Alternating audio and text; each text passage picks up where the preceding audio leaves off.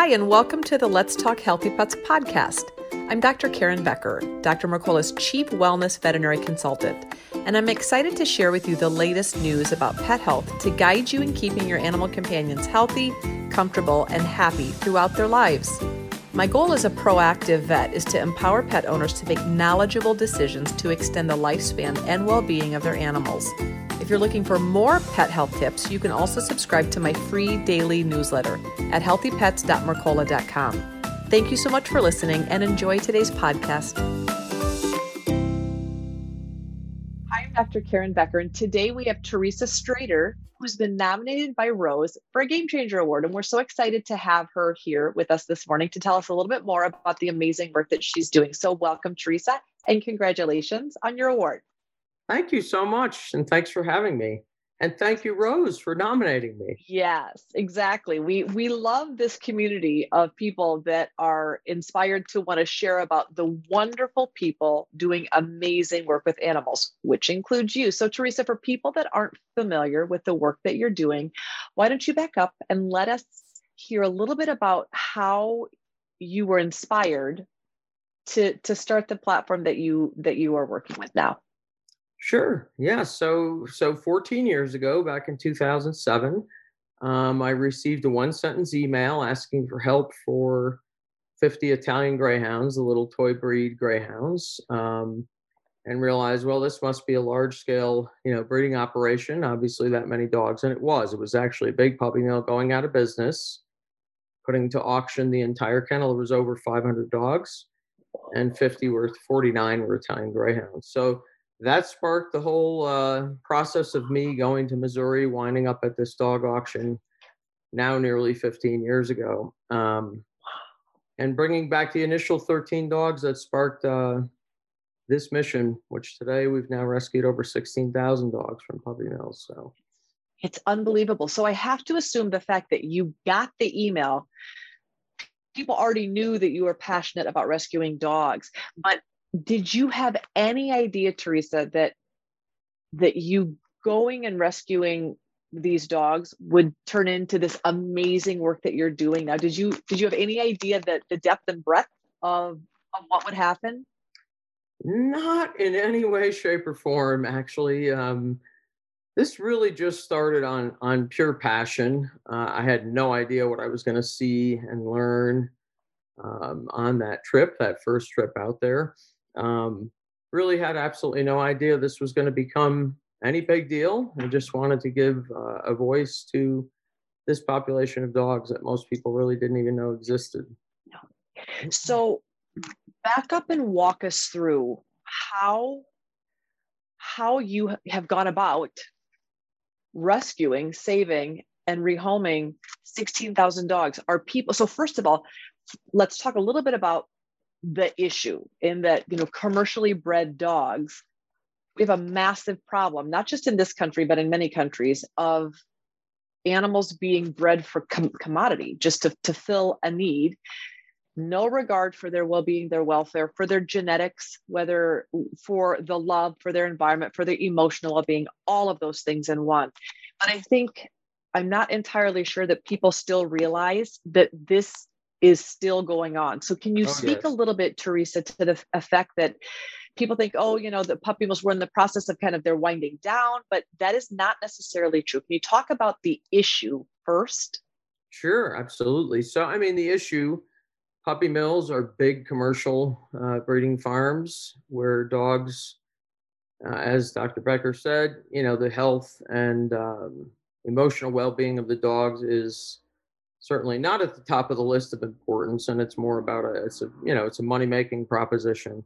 The dogs lose, period. When you see the dogs in the pet store windows, those adorable little puppies, I really tell people it's so hard to resist them because they're so cute. But the life their parents are living is not cute. Believe me, I'm in these places every month and have been for 15 years. And I absolutely believe from the bottom of my heart that people who truly love dogs would never in a million years want to support what the parents of these puppies live like. Their life is devoid of medical care, human contact. They basically live in small wire cages. and their job is to produce puppies. When they can no longer do that, typically between 5 and 8 years old, they're destroyed. So that's where we step in, and that's why. That's what our mission's about, getting in there before that happens to these dogs. And Teresa, do mill owners call you? And I mean, how do you, it's a little bit like working with, I don't want to say dark businesses. Some of them are USDA licensed, some of them aren't, but in order for mill employees and owners to trust you, and therefore to reach out to you to save these dogs, there has to be some level of communication and trust. How do you manage that very delicate relationship? I really appreciate that question, because it's part of what we do that, a lot of people don't really understand the delicacy of that, maybe don't necessarily agree with it. The truth is, this is the way to the dogs. There is no other way to the dogs. You have to work with the people who own the dogs. Mm-hmm. Mm-hmm. Unfortunately, nowhere is it written in their licensing requirements that, they have to humanely euthanize dogs or, retire them in any way. Basically, for the most part, the vast majority of these places, when the dogs are used up and can't make a profitable litter anymore, the vast majority of the dogs are destroyed. That's just the standard of the industry. The good news, though, is, and there is good news, it's changing. I've been doing this now for 14 years. I've seen a lot of changes, positive changes, but there's still a long way to go. We are nowhere near past this problem. Mm-hmm. We're working on it every single day. We educate a lot, but people do need to understand that those puppies in the pet store window, their parents are paying a really, really high price Yeah. to make it easy for us to go and get a puppy. Teresa, when you go in and rescue several dozen dogs from a facility, those dogs then go in. Do you have a network of foster homes? What happens then when these animals come out of these horrid situations? Of course, they need medical care and grooming and attention and nourishment. How do you care for there's such a huge need?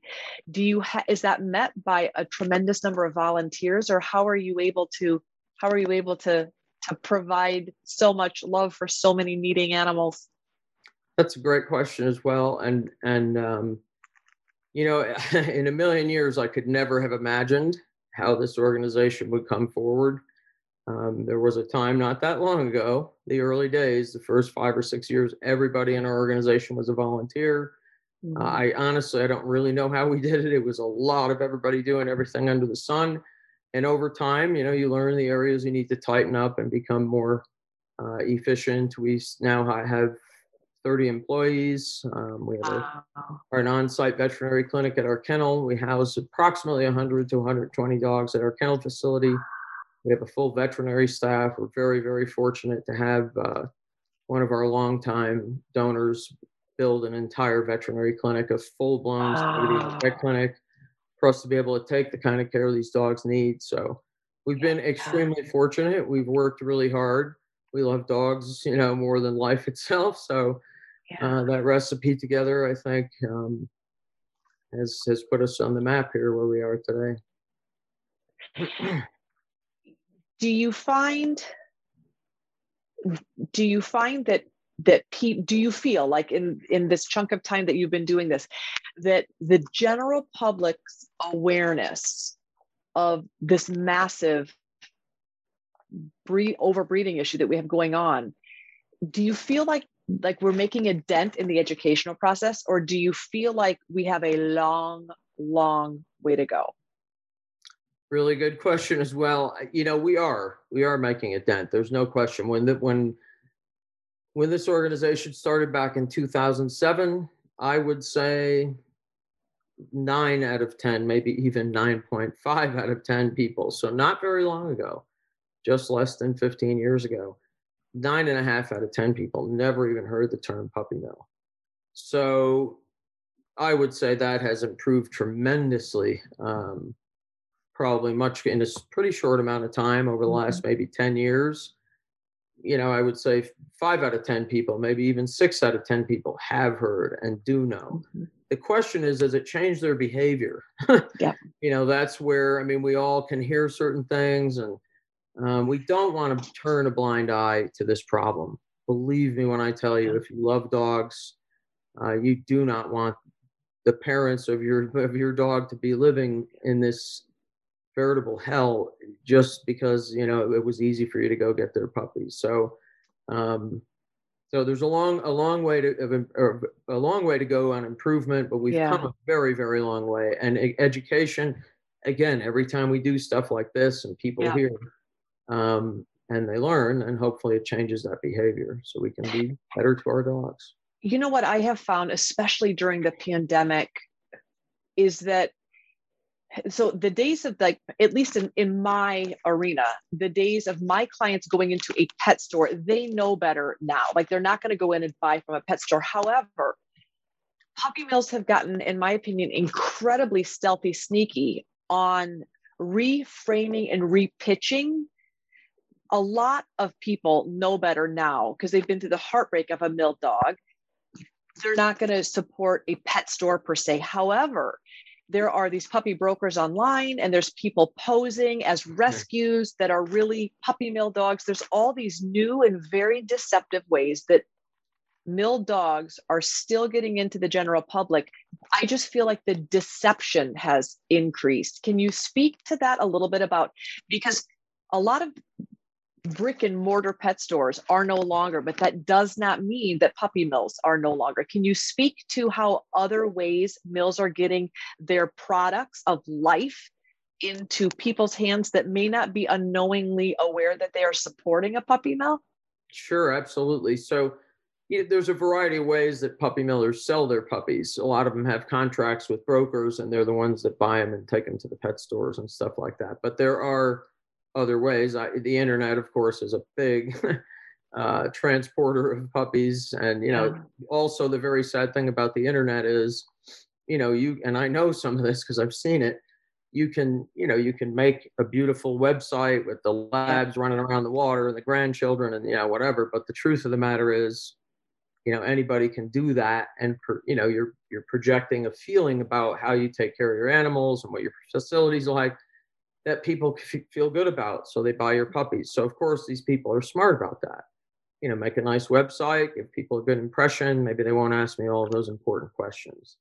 Those important questions, I can rattle some off right please here. Do. Yep. But, if you can't see where your puppy came from, don't buy the puppy. Just don't. If anybody's discouraging you from meeting the parents of your puppy or seeing the environment it was raised in, that's a major red flag right there. Not to mention, a good breeder wants to know who you are, who are the people that are taking on taking on the life of a puppy I put on the planet, right? So they want to know that. Good breeders, they want you to see how they care for their puppies. The bottom line is, run the other way if you can't get those questions answered, and even then be suspect. We have a group of breeders here in my area who rent a house in town. And so when you go to see their puppies, you just think this is this nice people's house. And, and it looks all, just be suspect. You want to see the parents, you want to be sure they look healthy, they behave in a way that's friendly and social. Anybody who doesn't want to show you that is unscrupulous in my mind. So, and really above all of that, as I say all the time, I spent since I was literally 10 years old, volunteering in shelters. And, these are animals that are already on this planet, that are overlooked all the time. People think that every dog in a shelter has a major problem or is vicious or whatever. These are just simply myths. These are great dogs. Almost every dog I've had all my life came either from the shelter or the street.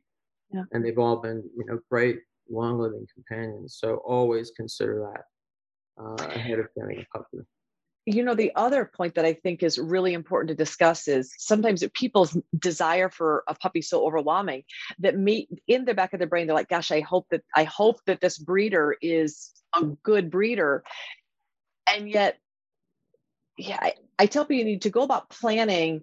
If you're going to spend money on a dog, I'm right there with you. They go to the shelter. I mean, above all, just go to the shelter and Yeah. rescue one that really needs a home. But if you're going to shell out money, you have to, in my opinion, ethically, morally, you have no choice but to know in your heart that you're supporting a breeder that cares about the well-being of all of their dogs, including the genetic well-being. I just recently interviewed a veterinary behaviorist who talked about the epigenetics passed down in puppy mill dogs, and that when you have generation after generation of females that are overcome with fear and not on nutritious diets and live in a state of anxiety, that those traits are passed down to their puppies, and that we have this whole generation of anxiety behavior problem, purebred dogs coming out of mills because they're poorly bred. The gene pools are not being compatibly arranged, not to mention the emotional and nutritional abuse that goes on. And her statement is this: people will overlook and let go of their common sense because their desire for a puppy is so strong. And she said, you need to approach adopting a puppy like you would approach adopting a child. You would not ethically support, you could get children through unethical ways, and you have to morally say, I'm not going to cross that line. And the same has to be true when we decide to spend money on a puppy. And so in this situation where you are the end stage of that are these dogs who have literally been bred almost to death, and then they come out of these mills, and you and your organization giving them really a first chance at truly living. And how are you placing, after these dogs get appropriate medical care and have their basic needs met, Teresa, how are you going about finding homes? Is it an application process online, or if people hear this and think, my gosh, this is fantastic, I'd like to learn more about supporting you or adopting a rescued mill dog, how would they learn more? Yeah, so our website we're actually in a big website revamp, but we have a very informative website now. On our website, you can click on the Adopt tab and go through the requirements, what we require for our dogs. Our process, because of the background that you were just talking about, with, again, just devoid of much medical care and human contact, because of that, a lot of our dogs do come to us fairly shy. Sure. We have a really robust behavior and training program, incredible volunteers, and a really great leader on that team. They are outside the box thinkers. Some of our dogs just need a little bit of time and some hands on them, and they calm down and figure it out. And some of them are going to be year-long, or in some cases even more, rehab projects, where that lack of socialization. That's that people ask me a lot. Do they beat these dogs? Why are they so timid? They don't beat them. They're in cages, and there's hundreds of them, so they don't spend their time beating the dogs. But the beating the dogs take is an emotional beating, and it really just comes from no contact with people, which is really, really detrimental to them, starting at a young age. So we give that back. But the beauty of these dogs, and I mean, so many people say it, the mill dogs are just their level of toughness is something unlike I've ever seen, and I've been involved in rescue all my life. They're just so mentally strong and such fighters, they're so resilient. And placing them is, not easy. Our process is not the easiest process under the sun. Some people don't like it too much, but, we go to a great expense physically, financially, emotionally to get these dogs. And we want to make sure we're doing right by them in the placement. So a lot of times people, we have a lot of small breed dogs because puppy mills are full of all the little popular small breed dogs, Chihuahuas, Shih Tzus, Poodles, Maltese.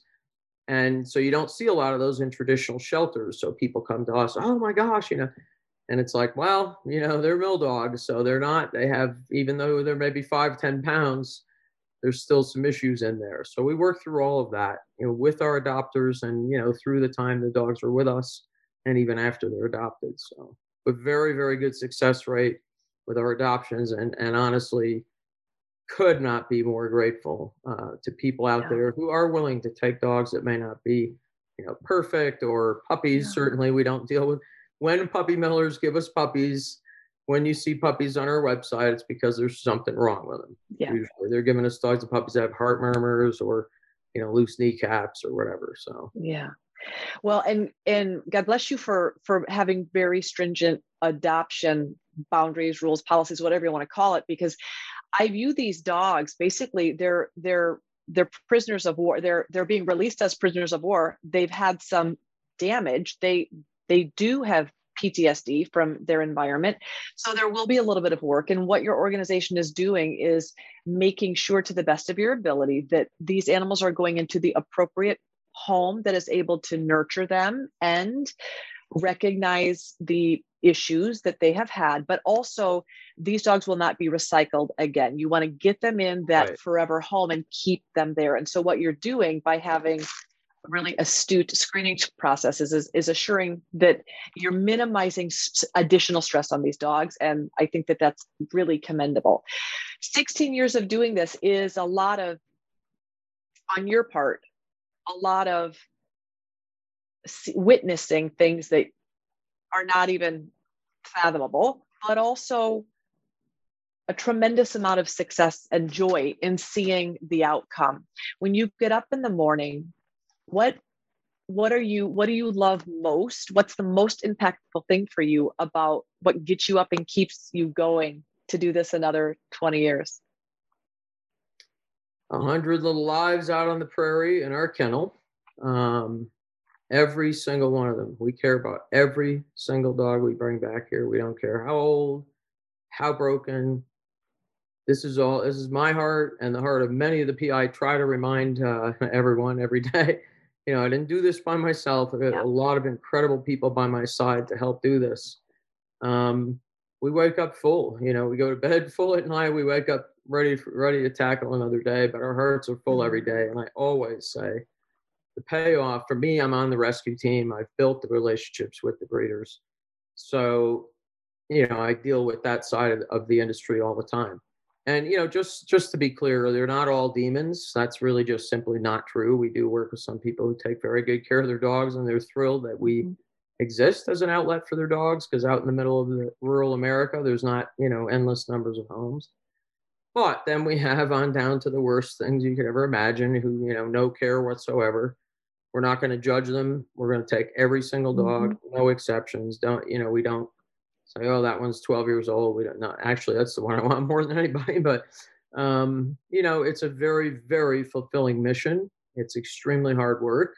But we rest easy at night, and we truly do love every single dog and want them, each dog we bring back here, to experience what they never had, which is a family. It's a fantastic, worthy, commendable mission.